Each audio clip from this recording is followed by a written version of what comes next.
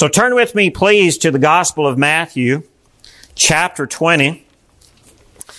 We will be finishing this chapter today, and then for the next several weeks during the Advent season, we'll shift the messages to be more in line with the season of Advent as we prepare our hearts and celebration of the birth of our Savior. Amen?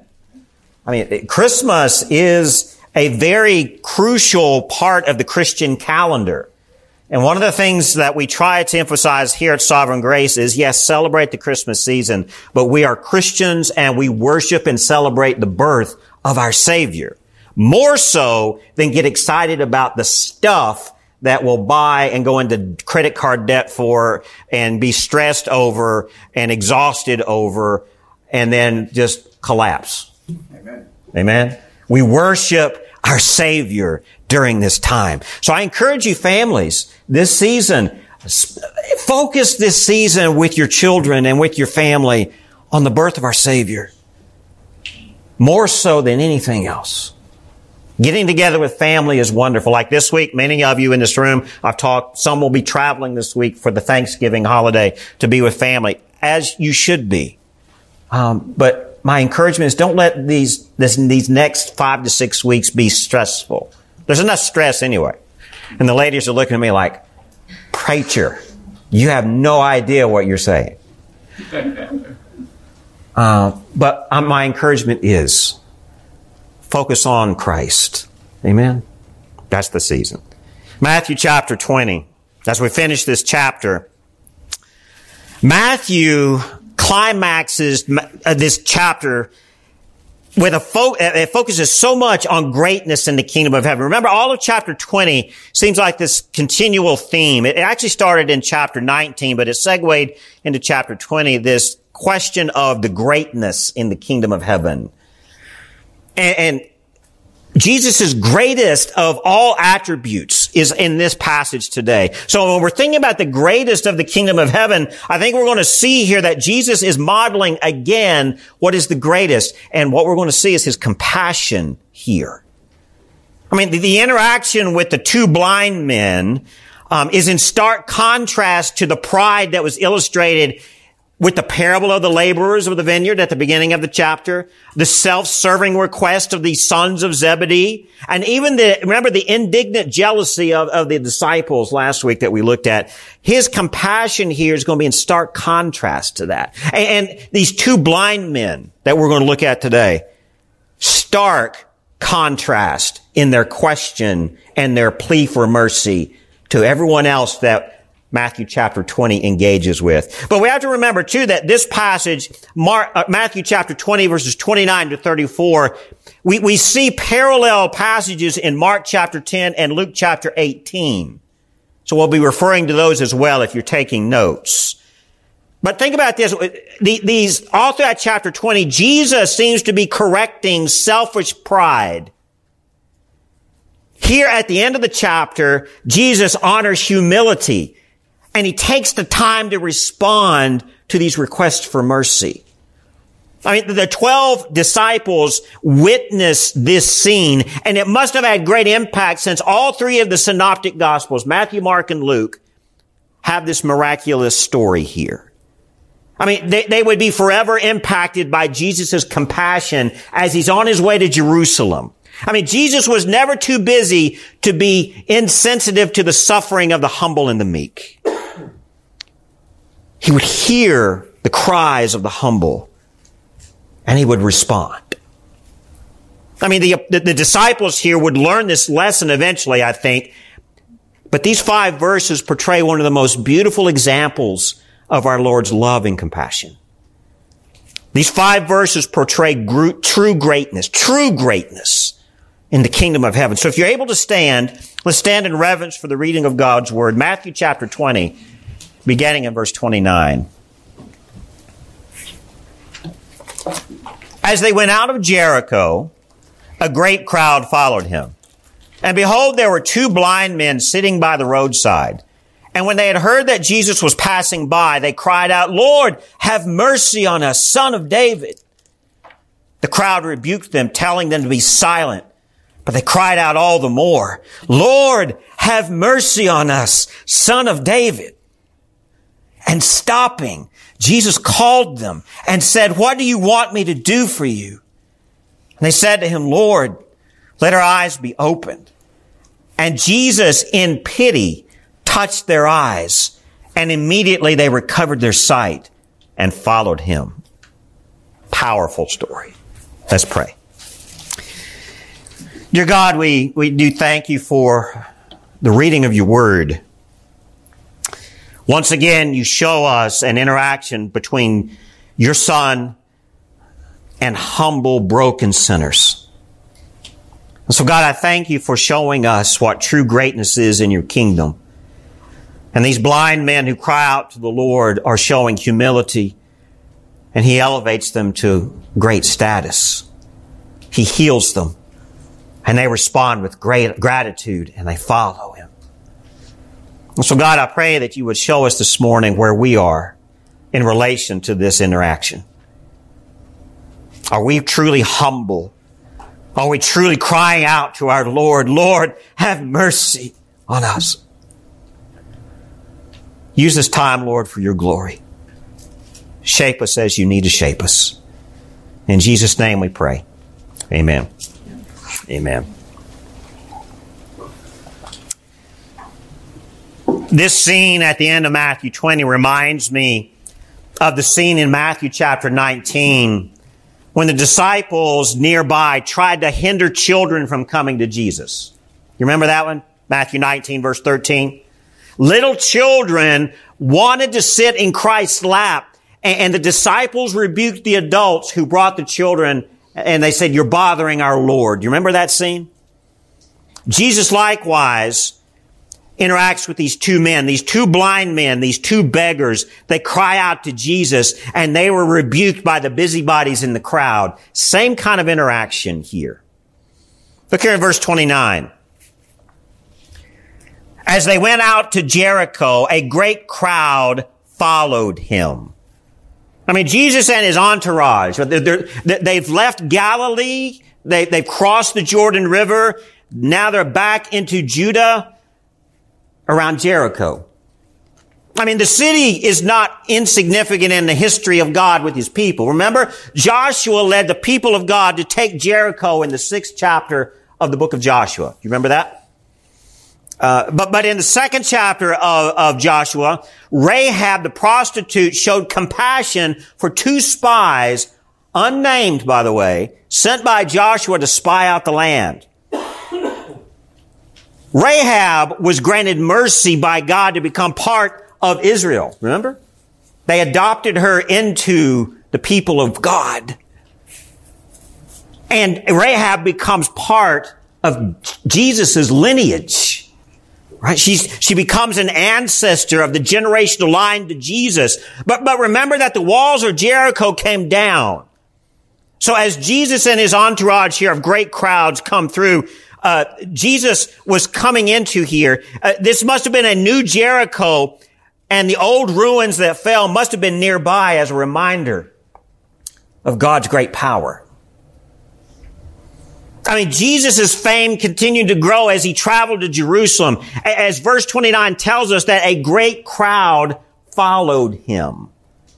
And when we look in verse 30, Matthew tells us, and behold, there were 2 blind men sitting by the roadside. And when they heard that Jesus was passing by, they cried out, Lord, have mercy on us, Son of David. Now, that one phrase there, you see a lot here. Lord, have mercy on us, Son of David. I mean, this verse begins with, behold. And this is an important call to attention. Anytime we see in Scripture, behold, there's something following that's important. And here Matthew calls attention to 2 blind beggars sitting on the side of the road. But also he calls us to an important showcase of true greatness in the kingdom of heaven. That's what the behold is pointing to. Behold, there are blind men sitting on the wayside. And here comes a lesson about greatness and humility. I mean, Mark chapter 10 verse 46, this is a parallel passage. Mark's account identifies one of these beggars by name, Bartimaeus, the son of Timaeus. We only see this man mentioned one time in all of the New Testament, and right there in Mark's account of this scene, he mentions one of these beggars by name. Bartimaeus, the son of Timaeus. And just like Rahab, remember, was mentioned by name in the book of Joshua, and then in the genealogy of Jesus in Matthew chapter 1, verse 5, this blind beggar is honored in the Word of God by name. That's not insignificant. I mean, perhaps Bartimaeus goes on to become a great disciple of Jesus in the history of the early church, who was humble enough to cry out to his Lord for mercy. Blindness, these men were blind. We've got to think that blindness was common in the ancient Near East. And honestly, blindness today is very common in many places around the world. Modern medical practices use antiseptic drops in the eyes of newborns now. Have you ever known that? Nurses who know that?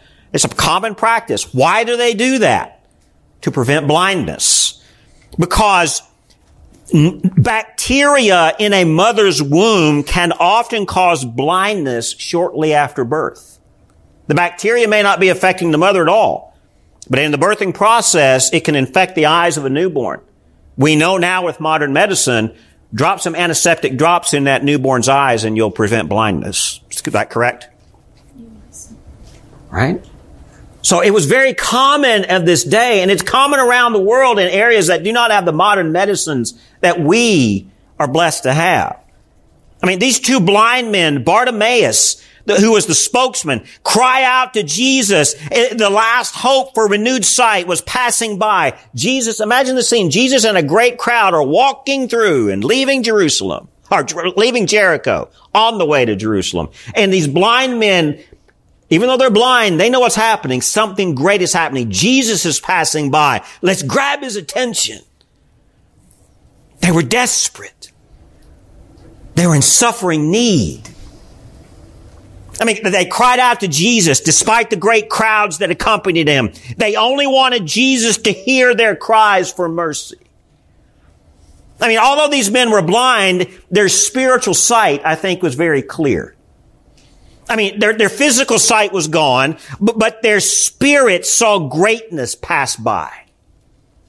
They cried out to the Son of David. And the Son of David is not insignificant in this phrase. Lord, have mercy on us, Son of David. They were crying out to the Son of David, who they knew as the only one, the one that God promised in the Davidic covenant back in 2 Samuel chapter 7. This one Son of David would be the author of salvation. And I think their spiritual eyesight understood this. He is our only hope. We must cry out to him. Lord, have mercy on us, Son of David, the only one who can bring us salvation. And so when we see here in verse 31, the crowd rebuked them, telling them to be silent, but they cried out all the more, Lord, have mercy on us, Son of David.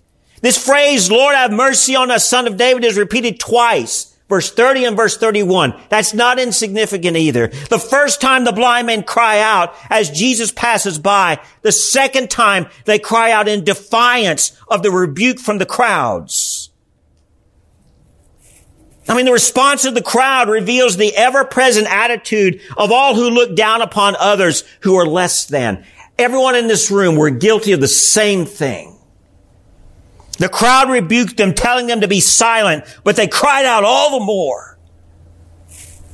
I mean, their faith is expressed here. Their faith cannot be silenced. What a lesson for us to see. I mean, these men cried out to Jesus, the only one who could save them from their misery. I mean, they cried out for mercy, not just again for their blindness, but I think they also cried out for mercy for their souls as well. I mean, the crowds always try to hinder faith of the suffering, don't they? You know what mob mentality is? You know what it means to follow the crowd? We're all guilty of that. We get wrapped up in the fervor of the crowd. And the crowd will often say, shush, be quiet. I mean, Jesus is too busy for you. That's what the crowd is saying. You're not worthy of this great man. We are following him. You're just blind. Shush. The devil loves to use crowds, doesn't he? The devil loves to use arrogance to belittle the souls of the humble and the broken. The devil will do this. And that's what we see happening here. The cry, Lord, have mercy on us, Son of David. It shows the intensity of their eagerness for Jesus to hear them. Their eagerness for mercy. Their eagerness for Jesus himself. I mean, their desire would not be silenced, although they were exposed to the hatred of that crowd. I mean, that shows deep faith. How many of us, if a crowd shushes us, we zip it up out afraid of offending someone? How many of us are more interested in the opinion of the crowd than we are about the love of our Savior? I mean, these men, their fear was overcome by this intense eagerness for Jesus so that they could not be stopped from raising their voices, even raising their voices above the crowds. They cried out to their Lord, Lord, have mercy on us, Son of David. The crowds rebuked them and they cried even louder, so that their Lord would hear them.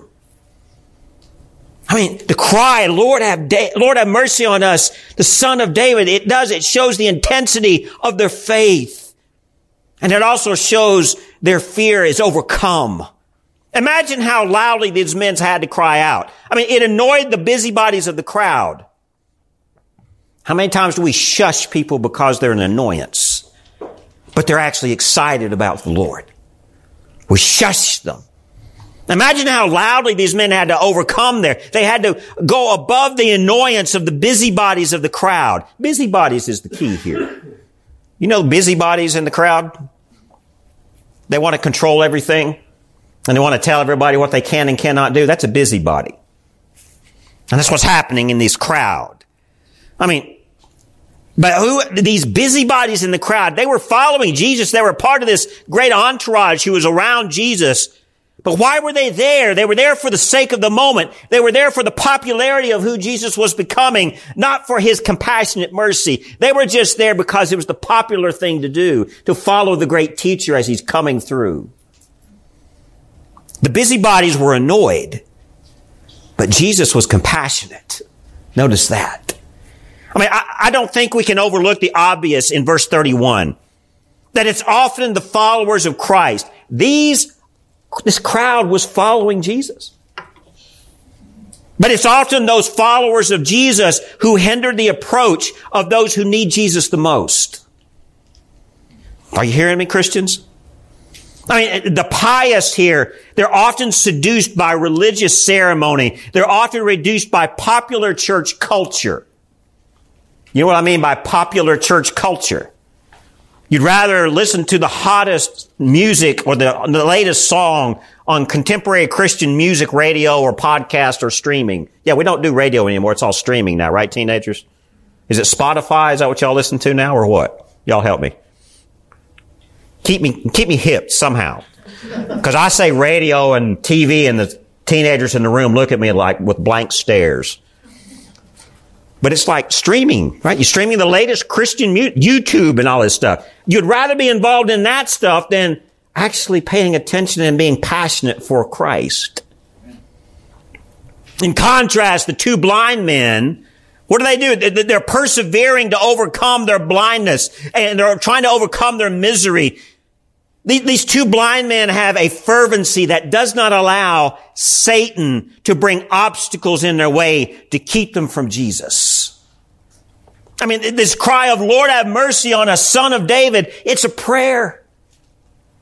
I mean, albeit a prayer, a cry that sought to overcome the busyness and the sound of the crowds, but it was a prayer nonetheless. Is your prayer that now? Lord, have mercy on us. In this prayer, we acknowledge what we're doing. We're acknowledging our pitiful state. And we're acknowledging the Savior who alone can redeem us. Simple prayer, but profound. Here in verse 32, notice Jesus' response to these blind men. It's the same response, really, that he gave the sons of Zebedee back in verse 21. And stopping, Jesus called them and said, what do you want me to do for you? Back in verse 21, and he said to her, the mother of the sons of Zebedee, what do you want? I mean, Jesus stops here. Notice this. Jesus hears the cries of blind men, and he stops to respond to them. I mean, he calls to them, but these men called to Jesus first. Here we see that although we can only come to the Father in heaven as he calls us, that's what John chapter 7 verse 44 says. You can only come to the Father in heaven as the Father in heaven calls you. But here also, there's also the calling out from the sinner to Jesus too. It's both. I mean, these blind men had never met Jesus, but they knew of him. They had heard of Jesus' great miracles and of his kindness and the compassion for the broken and the miserable. And Jesus stops. I mean, Jesus determined to grant their request because he knew their humility. Jesus knows the hearts of all men. And he wanted to hear it from them. Remember that he asked the same question of the sons of Zebedee as he asked these blind men. What do you want of me? The sons of Zebedee, and really all the 12 disciples, what did they want? That's what we saw in chapter 20. What did they want? They wanted greatness. What do these blind men want? They only wanted Jesus' mercy. That's a stark contrast. And I don't think Matthew's arrangement of these scenes is by accident. I think he's doing this on purpose to teach the greater message of who Jesus is. The greatness of our Savior is at play here. Jesus stops. Look here at verse 33. He says, what do you want me to do for you? And the man asked, Lord, let our eyes be opened. Now, some may want to allegorize this request beyond the practical, but I think the deeper observation here is the manner by which these men come to the Lord and petition him. I mean, there is a rule established in our Lord's kingdom and in Scripture for how we ought to ask, and in what manner and to what extent we are to ask. And I think that's part of what we see here too. I mean, Jesus puts the question to these men, not just for their sakes, but also for the ears of the crowds who are nearby. Remember that there were members of this crowd who are rebuking these blind men, and Jesus is teaching them a lesson too. He's showing them by example, here is how you come and ask me anything. His voice calling out to these men, these blind men, alerts the crowd to observe what's getting ready to happen here. Observe the mercy and compassion that I'm about to grant to these men. The mercy and compassion that leads to a grand miracle. Pay attention, crowd. Then in verse 34, notice why Jesus grants the request of sight for these men. Look at what it says. And Jesus, in pity, touched their eyes. Or in some translations, and Jesus, moved with compassion, touched their eyes. Jesus he wanted to cure these men of blindness. He desired to cure them not just by grace, which is undeserved favor or undeserved goodness, but he wanted to cure them out of pity. He had genuine compassion for these men. These men cried out for our Lord's mercy. The Greek here is Kyrie eleison. Lord, have mercy. Kyrie eleison. The implication here in the gospel, Matthew's choice of words is that source of Jesus' desire for mercy. The source of his mercy, the source of his granting the request is the pity. And where does the pity come from within our Lord? That the wording here in the Greek actually implies it comes from the very bowels of our Lord, the very essence of who he is. He desired to care for these men, not just for a show to the great crowds, but he wanted to take care of these men and serve them from his very heart, his very being, his very soul.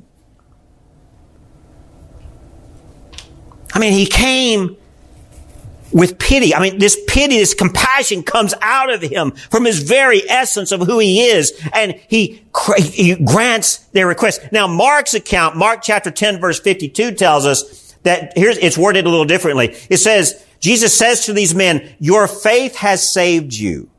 Mark's account adds that. And some may take this as our duty and responsibility to have faith, that somehow our efforts of faith is what saves us.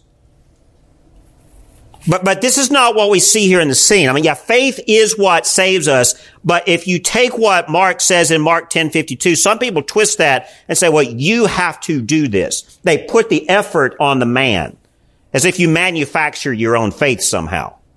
That's the point. We don't manufacture our own faith. That faith is a gift of our Lord.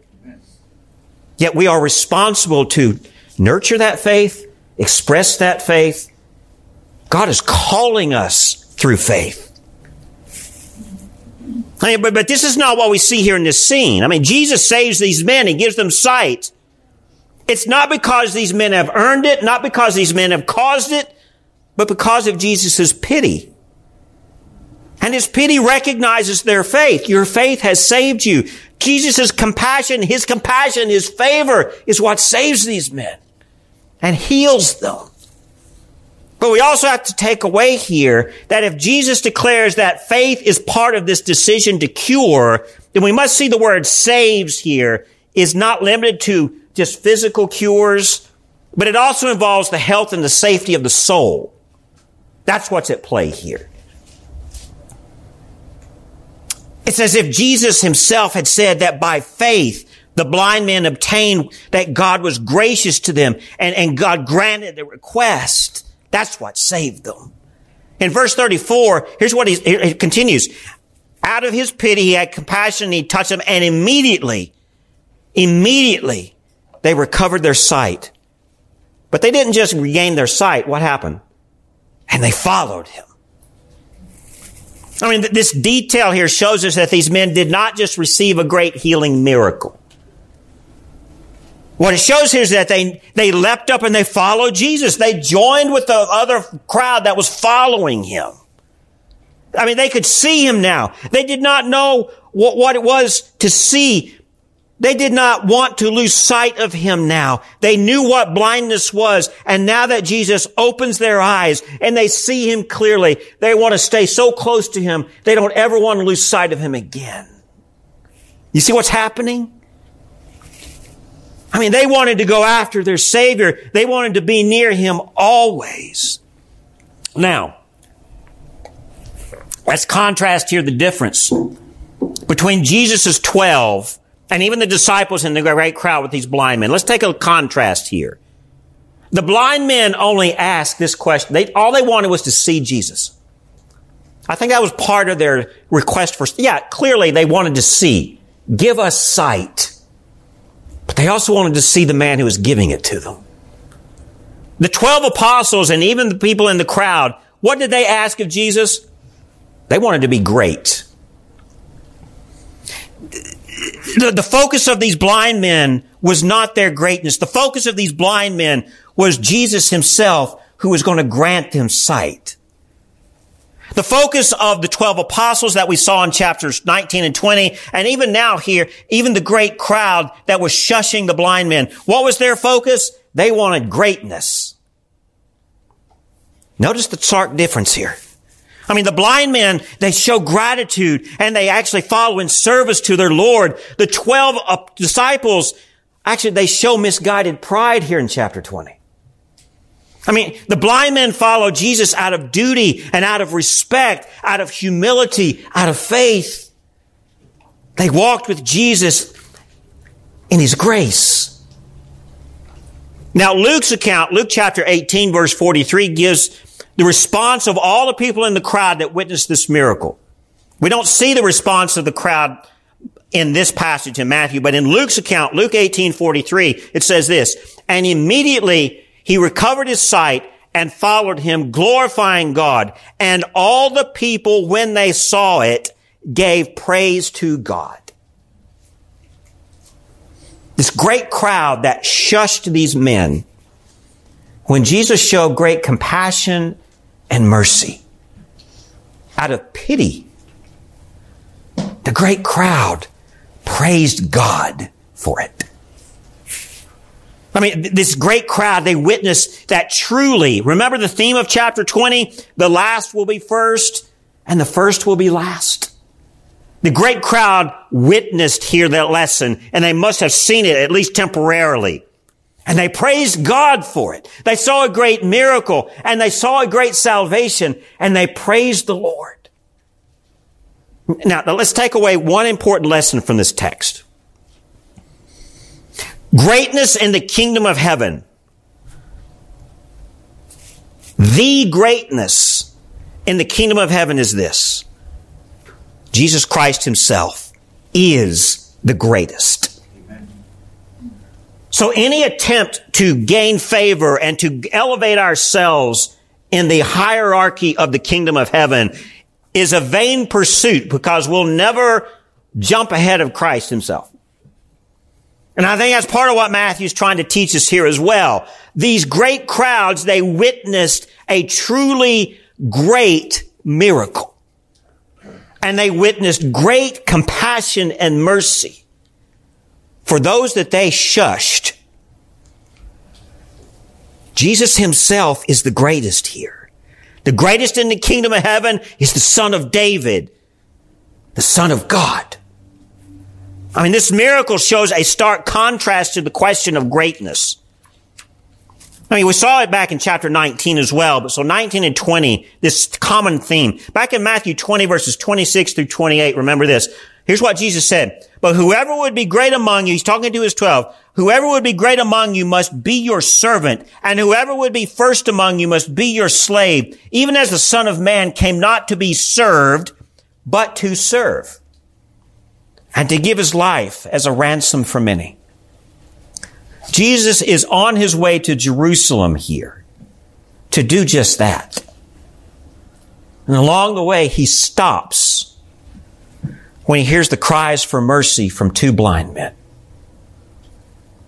And he shows them compassion. And he heals them. And they follow him. I think Matthew's placement of this scene with the blind men, as it follows Jesus' encounters with prideful people in chapters 19 and 20, I think it bookends the truth of greatness here. Christ Jesus alone is the greatest. Our misery, our sinful depravity, it can either isolate us from our Lord or it can bring us to his feet, crying out for mercy. You know people who just embrace their misery and they want to just love their misery? All of us are guilty of that. So our misery and our depravity can either isolate us from the Lord or it can bring us to his feet, crying out for mercy. And this genuine prayer, Lord, have mercy on us, Kyrie eleison, is what the greatest, Jesus himself, that's the prayer he hears. His compassion to serve responds to this kind of prayer. His compassion to heal the sin of all men shows his greatness. So I want to close with this question for you, and then I want us to read Psalm 142 together. Do we acknowledge this about our Lord, or do we rather embrace ourselves, seeking our own reward, our own greatness? Psalm 142. Now I'll be reading from the ESV, but if you have a different translation, read this with me. I mean, this cry of mercy, this prayer of mercy is not alone in this passage in Matthew. It's a common prayer. And this prayer of David in Psalm 142, as he was in a cave running for his life. Here was his prayer to the Lord as he was being chased. Psalm 142. Just imagine this as a prayer of David to his Lord. With my voice, I cry out to the Lord. With my voice, I plead for mercy to the Lord. I pour out my complaint before him. I tell my trouble before him. When my spirit faints within me, you know my way. In the path where I walk, they have hidden a trap for me. Look to the right and see there is none who takes notice of me. No refuge remains to me. No one cares for my soul. I cry to you, O Lord. I say you are my refuge, my portion in the land of the living. Attend to my cry, for I am brought very low. Deliver me from my persecutors, for they are too strong for me. Bring me out of prison, that I may give thanks to your name. The righteous will surround me, for you will deal bountifully with me. It's the same prayer that these blind men were crying out to their Lord. Lord, have mercy on me. Where are you? Is that your prayer? Let's close in prayer. Father God, we praise you for this repeated truth in your word reminds us of where our focus is in the times of misery and despair. We cry out to you, Lord, have mercy. Lord, I pray that you would protect our souls from going deep into the darkness of despair and misery and finding comfort there. That's not where you want us to be. You want to rescue us and pull us out of that despair and that misery and that darkness. The blindness of our souls needs to be repaired. And so, God, I thank you for showing us the humble faith of Bartimaeus here. The blind man who sat on the side of the road as a beggar, crying out to his Lord. I pray, God, you would humble our hearts. Make us beggars so that we cry out to our Lord. He is the greatest of your kingdom. And we seek him out, Lord, and we pray that you would stir us to desire our Lord's compassion and mercy. We thank you for this truth. Humble us, we pray. In Jesus' name, amen.